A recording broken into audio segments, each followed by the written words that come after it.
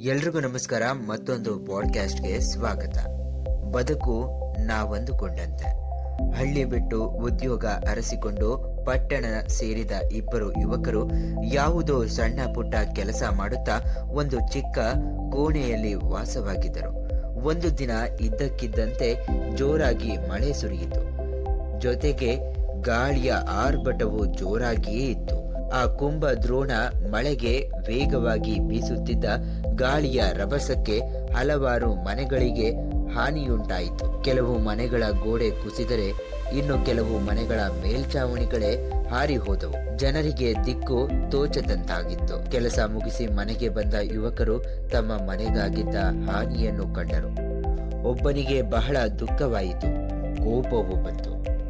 ನೋಡು ಗೆಳೆಯ, ದೇವರು ಎಂತ ನಿರ್ದಯಿ, ಪಕ್ಷಪಾತಿ. ಈ ಊರಿನಲ್ಲಿ ಬೇಕಾದಷ್ಟು ಮಂದಿ ಕಳ್ಳರು, ಸುಳ್ಳರು, ಲೂಟಿಕೋರರು, ಮೋಸಗಾರರು ಇದ್ದಾರೆ.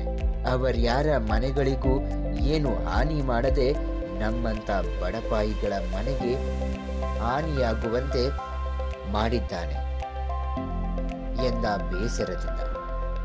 ಇಲ್ಲ ಗೆಳೆಯ, ದೇವರು ನೀನಂದುಕೊಂಡ ಹಾಗೆ ನಿರ್ದಯಿಯೂ ಅಲ್ಲ, ಪಕ್ಷಪಾತಿಯೂ ಅಲ್ಲ.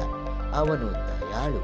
ಅವನ ಕೃಪೆಯಿಂದಾಗಿ ಈ ಮನೆಯ ಅರ್ಧ ಭಾಗಕ್ಕೆ ಮಾತ್ರ ಹಾನಿಯಾಗಿದೆ. ಉಳಿದಿರುವ ಅರ್ಧ ಭಾಗದಲ್ಲಿ ಇರಲು ಅಡ್ಡಿಯೇನಿಲ್ಲವಲ್ಲ.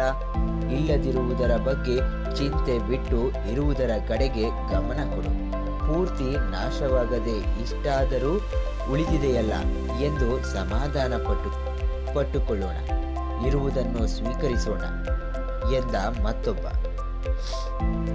ಬದುಕು ನಾವಂದುಕೊಂಡಂತೆ ಹೇಗೆ ಸ್ವೀಕರಿಸುತ್ತೇವೋ ಹಾಗೆಯೇ ಇದೆ ಎಂದರೆ ಇದೆ, ಇಲ್ಲವೆಂದರೆ ಇಲ್ಲ.